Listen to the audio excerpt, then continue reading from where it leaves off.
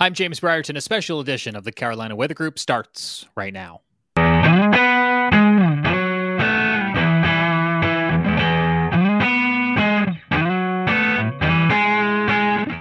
These are pictures out of western North Carolina in the first daybreak after devastating flash flooding from Tropical Depression Fred. Good evening. I'm James Brierton in Charlotte, North Carolina, and we are live with you on this Wednesday, August the 18th, 2021. Our panel is assembled here again tonight. We have Jared Smith in Charleston, South Carolina, and Evan Fisher in Asheville, North Carolina. So many of our friends and neighbors in Western North Carolina still dealing with the aftermath of Tropical Depression Fred, with ongoing flooding that the word aftermath just doesn't do it justice. This is a situation that is still very much active and ongoing for these folks. And states of emergency remain in effect tonight because of the devastation that is being felt in some of these places, including reports tonight that we're learning out of Haywood County in North Carolina, where some 35 people remain unaccounted for. If you were with us last night during our live coverage, you'll remember that the National Weather Service and Emergency Management had issued a flash flood emergency, the highest and most severe of the flash flood bulletin tier, as the Pigeon River overflowed its banks, cresting at nearly 20 feet. And some incredible imagery that we'll show you in just a moment of what the town of Canton looks tonight. Let's start on that note and bring in Evan Fisher, who is in Asheville, the closest to the epicenter where this devastation, this flooding was seen in countless places across the mountains. Evan. Yeah, absolutely, James. This damage was widespread. Just about every community in the mountains and into the foothills saw swollen creeks and, in many instances, flooded roads, washed out bridges, and damage to homes and businesses. It was a very scary day across the region yesterday afternoon. As we got towards the mid to late afternoon hours, we saw the rain rates really pick up and go through the roof, and rivers swole and became unmanageable, and all these roads became suddenly impassable. Like you said, James, Haywood County, Canton, Clyde area, they were the hardest hit. That was truly the epicenter of this event, where nearly 10 inches of rain fell up on the mountain. And here you're looking at a photo from Canton, North Carolina. This is drone footage showing earlier, actually, I believe yesterday evening in Canton. I think they were taken today in the aftermath. These are some of the first daylight photos, I believe. Wow, that's incredible. The water was still that high. Yeah, I mean, you can see the water into buildings and businesses there in downtown Canton. Wow, that is an incredible shot right there. I hadn't even seen this one myself. So exactly, like you mentioned, James, the water all came rushing down off of the mountains to the west of Asheville into Canton and Clyde. That's what prompted the flash flood emergency and the evacuations in low-lying areas. Unfortunately, like you mentioned, we have 35 people still unaccounted for. We certainly hope that number plummets down to zero and everyone checks in and is found safe. But it's a concerning look 24 hours after the event wrapped up. Yeah, the best case scenario is those 35 people sought higher grounds and just have yet to check in with family, friends, or officials. But that number is now up at this 9 o'clock hour from 30 earlier in the day. And so if you happen to leave town and have not yet checked in, they are looking to account for all of the residents here of the town of Canton. And we do thank the photographers at A Shot Above for allowing us to show you these pictures tonight, because pictures are unfortunately worth 1,000 words, and telling you that a river overflows banks is one thing, but to show you what that means for a town like Canton and other communities in Haywood County along the Pigeon River is absolutely breathtaking. And I think we saw that firsthand, Evan, with your viewing of some of these pictures for the first time. We did, absolutely. There were multiple swiftwater rescues throughout Haywood and Buncombe County and down towards Transylvania as well. We are quite thankful to not have heard of any official fatalities yet, and we do hope that continues and that those 35 people show up safely. We have been monitoring information from Haywood County, who are, as Evan mentioned, continuing to do the search and the rescue and the securing of their town tonight. And as soon as we get information from them on some verified ways that you at home can help these neighbors and others across Western North Carolina through donations and charities, we'll pass that along. Evan, you're in Asheville, and you traveled out yesterday. We looked at some of these pictures yesterday, but I was hoping for folks who maybe weren't with us last night, you can let people know what else you saw yesterday as some of the rivers, creeks, and streams, the countless of them across Western North Carolina, were overflowing their banks. What are we looking at here? Yeah, so I went out and drove around my hometown of Fairview, North Carolina, which is about 8 to 10 miles southeast of Asheville, down a little bit closer towards Chimney Rock, if you're familiar with the area. And I went out about mid-afternoon when the rainfall rates really went through the roof and drove down towards Bat Cave and Chimney Rock, which is in the Hickory Nut Gorge, a very flood-prone area where water just funnels down through large crevices in the rocks, and it's more of a canyon than anything else. Went down and scoped out the Broad River, and there was widespread flooding on it. The main highway was actually closed halfway down the gorge, and I could not go any further. Water was lapping up into some homes right there along the main highway, Highway 74. Then I did circle back towards Fairview, my hometown, and by the time I got back, it was a totally different scene than when I left an hour and a half prior. When I left my home, I drove down roads that when I returned were fully submerged in 2 to 3 feet of water. The water had come roaring down off of the mountains and higher elevations. And truly, Cane Creek, our local main waterway, had swollen up to a degree that I have not seen in my 8 years of living here. There was water where I've never seen water before. 2 of the 3 access points to the valley in which I live were cut off by flooding. It was very scary for a while watching the round after round of heavy rain come in and knowing that so many neighbors and members of the community were going to be dealing with the cleanup for days and weeks following. Some additional pictures to share with folks tonight on this special edition of the Carolina Weather Group. This video shot by Austin Taylor in the city of Boone in Watauga County, where you can see water spilling into the streets and parking lots. This photo showing what looks to be a single car in a parking lot, now covered by water instead of pavement. Another vehicle with looks to be a pickup, water up to its bed. And you can see some of the rapid movement of a lot of this water and that flash flooding in a nutshell. Quick moving water spilling into places where it's not supposed to be. And now in the hours afterwards, the conversation turns to, well, where did all this water go? Let's bring in Jared Smith. He's looking at river flood gauges at this hour. And Jared, this water is going to be running off through the water basin for the next couple of days.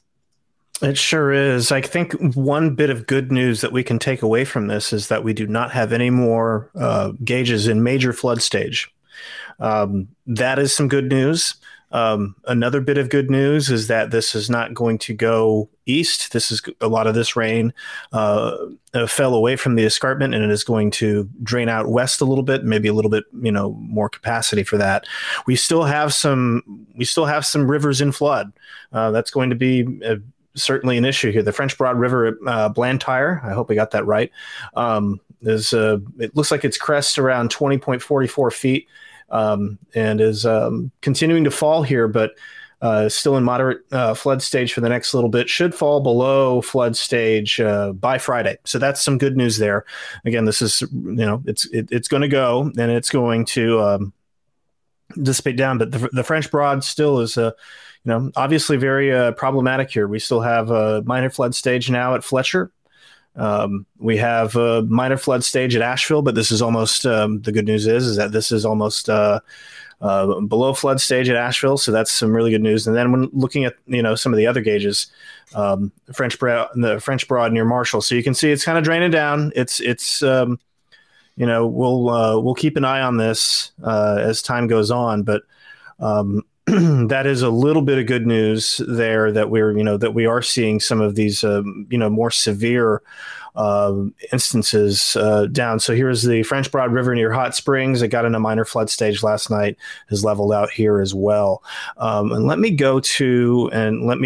see here. It was much easier to find. Let me grab the Pigeon River real quick, because that's what we're looking for. Let's see here. So here's the Pigeon River near Hepco. You can see that huge jump there. They don't have flood forecasts there, but they do here at Canton. And again, this was the major event here, and you can see it crest just shy of 20 feet and is now back down to normal. I mean, it's remarkable how quickly it got back down to normal. But we saw from the images in the opener just how devastating that this major flood event was. Absolutely, Jared. And I think you're right. I mean, some of these communities, we won't know for a couple of days what lies beneath some of those floodwaters, and other communities downstream will have to watch for the swelling of local rivers as the water basin works to run off all of this excess. At the height of things yesterday, or I should say at the culmination of things yesterday, this is a look at the day's final tally. Every flash flood warning and advisory, every tornado warning issued, every local storm report. Hats off to the men and women at the National Weather Service who had a relentless day followed by storm surveying today. We'll talk about that more in a moment, but just you can see on your screen right now, every one of these little green beacons is some sort of flood-related event. That's a river, that's a creek, that's a stream, that's a road, that's a mudslide. Those are low-lying areas that are impassable because of the torrential rain that fell upwards of 8 inches in some places. We'll get you some of those storm totals here in just a moment. Matter of fact, what I can show you on the screen is from our own Evan Fisher. Evan, you were graphing and calculating some of these rainfall totals today. What were some of the highest? Sure, James. Yeah. So the highest 3-day rainfall total that I have seen through the CoCoRaHS system actually was 17 point, let me get the numbers on this, 17.36 inches of rain from Lake Toxaway. Fallen rain? Fallen 17 rain. inches? Over the past 3 days, you said. 3 days. That could be yesterday plus severe thunderstorm warning kind of related stuff from days earlier. Right. So that's going to be a combination of the stalled front that we had. That area was under a flash flood warning the day prior to Fred for another flooding event. And then they also tacked on likely another 7 to 9 inches of rain that day. I have seen widespread reports in the very flood-prone areas in the higher elevations of 7 to 9 inches. So those certainly verified. Those forecasts verified. And you could see on that map, sorry, James, that you just pulled it back down, the highest totals were located right along what we call the Blue Ridge Escarpment, or the Eastern Continental Divide. And that is that area where the mountains first rise up out of the North and South Carolina, Piedmont and foothills, and they rise up, and that water, the low level moisture, rises up the mountains and gets strained out, and all the rain really falls down onto those first mountains there. And that's why we saw so much flooding in through Canton and Clyde. We saw the water fall in the mountains just above those cities and flow down the Pigeon River. And to use the wording of the National Weather Service in Greenville, Spartanburg, create a significant and life-threatening flood wave that washed through the town. Yeah, and now it's cleanup, but it's cleanup it's gonna take a while. It's waiting for this water to go down. It's helping to restore services like water, power, and utilities. It's cleaning off roadways. You're looking at some photos here that the state put out, the Department of Transportation, amongst the first to respond to the impacted communities, trying to get infrastructure back online to help bring in more supplies to communities that might need it. You can just see some of these hardest hit areas in these photos that the state put out earlier today.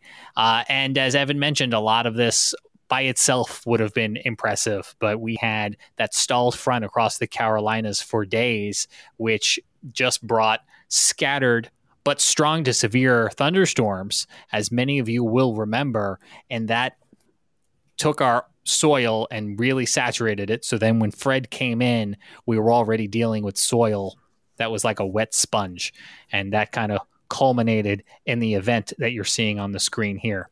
The other thing that this day will be remembered for, especially depending on where you live, would be the convective severe weather we saw as a result of this storm. And the National Weather Service going out today, putting their eyeballs on damage left from tornadoes, such as this one recorded by Brandon Pope off of Old Mountain Road in Iredell County, eventually crossing into Alexander County. He took this video and posted it to Twitter yesterday. And what you're seeing here, we now know, is a EF1 tornado. You can see the path here that the National Weather Service in Greenville, Spartanburg, Tricia Palmer herself took this trip on up here to take a look. And this was an EF1 tornado with peak wind gusts of 110 miles an hour. Luckily, no injuries to report, very minor damage, but their storm survey does account for trees that were topped off at about 20 feet above the ground, which was helping them to determine the impact of that tornado. That was just one of several tornadoes that the Weather Service confirmed today. The National Weather Service in Greenville, Spartanburg, by the way, issued, if I have this right, 37 tornado warnings yesterday. The most their office has done since the late 1980s. Wow. If I recall the statistic correctly from Brad Panovich at WCNC, I think it was. Yeah. Go ahead, Jared. I mean, it's worth noting, too, that the methodology in the late 80s is far different from what we have now. Keeping in mind that we switched to storm-based warnings in 2007, 2008. And so where you might have one warning covering a county, if you have two events, boom, you got two birds, one stone. And also keeping in mind that if you have a warning that goes out for multiple counties, that's actually, I was actually talking to somebody about this today. Believe it or not, that was counted as multiple warnings back in the day. So you could issue one warning, but it would go out as three because it was county-based. And there was no such thing as the valid time event code, the VTEC. Not talking about revved up Honda motors. I'm talking about valid time event code.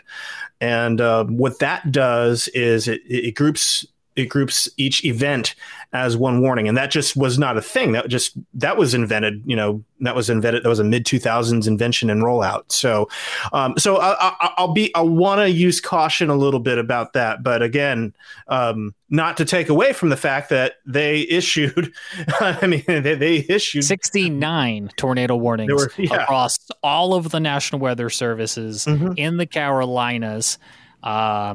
Evan Fisher's got a map up here on the screen. Yep. So that does include Peachtree City. That does include Virginia, because the National Weather Service boundaries and the state boundaries are not the same. 67 tornado warnings, flash flood warnings, 27 with flood. Is that advisories then? 23? Flood warnings. I left flood advisories out. Okay. Yeah. Let's get back over to what the Weather Service was finding today. We did have down here a little bit closer to Greenville, another EF1. Now, this was a low-end EF1 in Malden, South Carolina, with a tornado that touched down near Brooks Road at Highway 276. And you can see that this one was on the ground for about a little over 2 miles or so.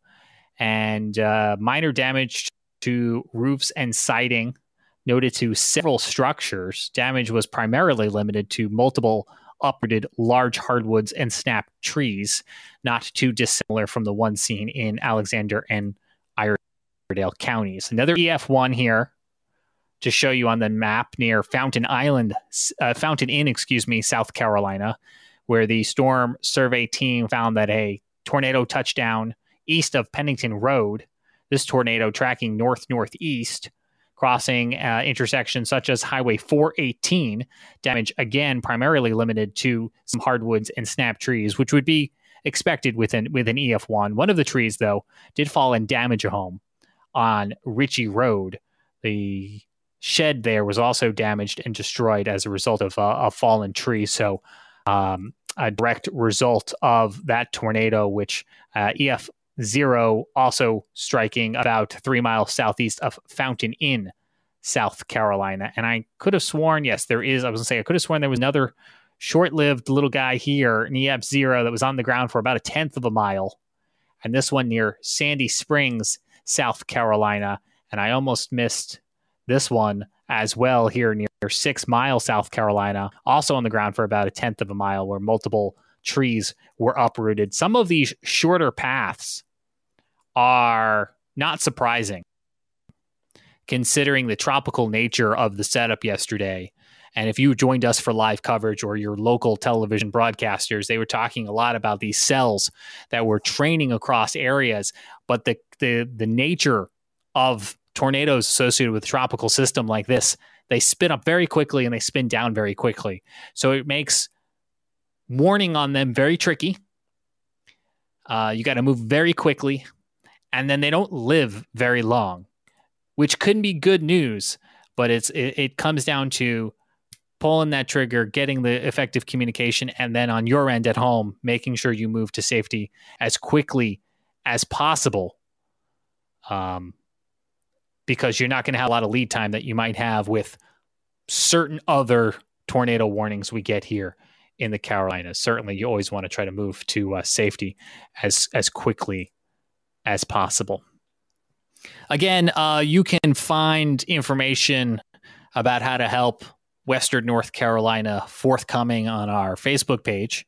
We're looking for the county to tell us exactly where and when they need help. I know they did say earlier, thanks but no thanks to volunteers for search for rescue, leaving that first and foremost to the professional first responders. And they said that they would be issuing some additional information about how the community can get involved and helped as soon as they get to that phase of their recovery. Jared, let's shift gears here now as folks, we are in mid to late August and the tropical season is well underway. With Tropical Depression Fred now gone, what's next? So, yeah, that's an interesting question. So, and that's a question that is kind of shifting on us a little bit as we've gone through the day. First, Hurricane Grace, second hurricane of the season, is going to make a couple hops in Mexico, dissipate there. Not a concern for the Carolinas, certainly a concern for Mexico with heavy rain and potentially some strong winds. Right now, does not expect to become a major hurricane, thank goodness, but still a very rough go for the Yucatan Peninsula and then getting into mainland Mexico here. So there's your path for Grace. Again, well, very far south from the Carolinas, not a weather concern for us. Where it gets interesting is with Tropical Storm Henri. So last night, you may remember that we've been talking about Henri a little bit and how it was thinking about, it was going to curve out to sea. Guidance picked up on an interesting trend today, and there's a lot of guidance members that are starting to come around to this idea, so much so that the Hurricane Center is starting to come around to this idea that as Henri it's going to get picked up by cutoff low, and it's going to head north and parallel the coast. Again, this is going to be more of a wave and rip current maker for us along the Carolina coast. We'll need to see how far west it ends up. So, we'll continue to keep an eye on that. I'll show you all another graphic in a second, talking about tropical storm force wind probabilities there. But if you notice, the key difference in the track today versus yesterday is that Henri is taking aim on New England. A ridge of high pressure is going to build just to the northeast of Henri, basically cutting off its escape route. And so if you have plans, if you've got plans or business, I know that, Charlotte in particular, a lot of banking business, Charlotte to New York, that's a pretty common commute. You may be dealing with Tropical Storm Henri by this time, by next Monday. We'll see how this turns out. Again, there's a long way to go. There's certainly uncertainty around this. We have some guidance that's really strictly on board with it. We have some guidance that has not yet gotten on board with it. it's going to be an interesting situation for the Hurricane Center forecasters, to put it mildly. So again, and there's that reasonable arrival of tropical storm force winds. I'm going to put the probabilities up as well. So let me grab the probabilities real quick, and we'll look at this. So the tropical storm force wind speed probabilities here, taking a look at that, you've already got up to 50% along Cape Cod and out there on the coast of Massachusetts here. So certainly increasing confidence in the short term for potential tropical storm force impacts all the way there. But you will notice that there is a slight chance of tropical storm force winds possibly extending out to the Outer Banks as we get into later this weekend. So that'll be something to watch. Again, a lot is going to depend on the track. Still a lot of uncertainty as far as how west it gets. But that is, if you're on the Outer Banks, this is something that you're going to want to keep an eye on. Yeah, definitely. As we're coming into what is traditionally the peak of hurricane season, early to mid-September, we're going to be keeping a close eye on those outlooks from the National Hurricane Center to let us know what we should be expecting. So Outer Banks, we can't rule out the chance of some gusty winds and some rip currents along the Carolina coast. You're going to want to keep an eye on that. I did just get this number that I wanted to share with folks tonight. If you are in Haywood County and need assistance, the county has set up a hotline. This is for residents, business owners of Haywood County. They're not looking for you to call this number to ask about other people, but if you are in need of assistance from the county following the flooding there in Haywood County, that number, 828-356-2022. That's 828-356-2022. That's a Haywood County hotline for residents and business owners who do need assistance in that area after the flooding that we saw play out. This has been a very tiring last couple days, not just for people who are communicating the weather, but the people who are out there with boots on the ground, the first responders, those coming in afterwards, the National Weather Service. And it really just goes to show that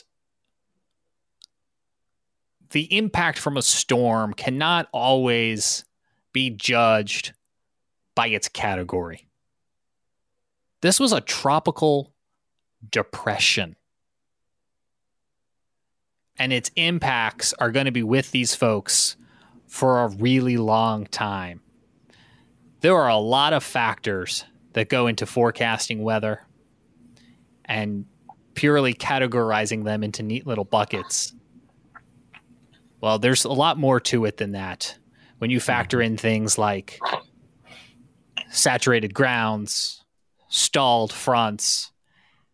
And I think that's a lesson for all of us. Not a critique, but a lesson for all of us to remember. There's no such thing as just a tropical depression. Because all of the pictures and all of the stories and all the damage we told you about tonight are a culmination of factors that get triggered by a tropical depression. And I hope that we remember that in the future. So as people are planning for whatever the future may hold here in this hurricane season or another, have that go bag. Have it ready. Put it together now and stick it on a closet. There's no harm in just having it. It's better to have it and not need it than need it and not have it. And I think I'm going to be revisiting mine too, because guys, I'll tell you, I wouldn't be ready if this rolled in here tomorrow. I've got some stuff stocked away either from being a weather nerd or from pandemic toilet paper hoarding, but I'm going to get really tired of eating canned black beans or whatever it is that's down there. And I think that's my upcoming weekend to-do list. Yeah. Best time to do it is now. And Aside from Henri potentially kicking up some waves, we've got nothing else out there. And there's a bunch of Saharan dust coming off. We may actually catch a little bit of a break. And that is a welcome reprieve. Yeah. That's a reprieve that we don't usually get in late August. So I will urge everybody, take advantage of this. Check your hurricane kits. Look at your evacuation routes. Get vaccinated. No time like the present. Do not deal with COVID. Don't try not to worry about COVID on top of trying to run away from a storm. You made up a good point on that yesterday, because the combination of vaccines and masks and everything else instantly, fearfully goes into politics. But if you need to evacuate and go to a shelter, these are going to be factors and considerations on how you plan, where you go, what you can do when you get there. And they were conversations that came up last year and will certainly have to be revisited again if and when we need them. Gentlemen, that's going to do it for this special edition of the Carolina Weather Group.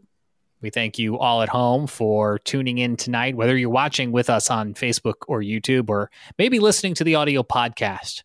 I don't want to leave you out, our podcast friends. I know you haven't been able to see these visuals that we've been showing you, but the audio podcast is an important mechanism for us because it's a place that during a state of emergency, we will turn to continue to deliver information about the weather. Not live, of course, because a podcast inherently isn't live, but it's a place that we can put forecast updates, weather updates in a means that doesn't require a ton of cellular data. It doesn't require a ton of battery power, things that can be scarce during severe storms. So I would encourage you to find Carolina Weather Group wherever it is you get your audio podcasts, so that you'll have yet another means to getting information. And we hope it's a part of a matrix of ways that you get information. And so as you're preparing those go kits, as we always say, please know a weather radio. Very important tool not to be overlooked. On behalf of Jared Smith, Evan Fisher, I'm James Brierton in Charlotte, North Carolina. That does it for this special edition of the Carolina Weather Group. We will see you again real soon.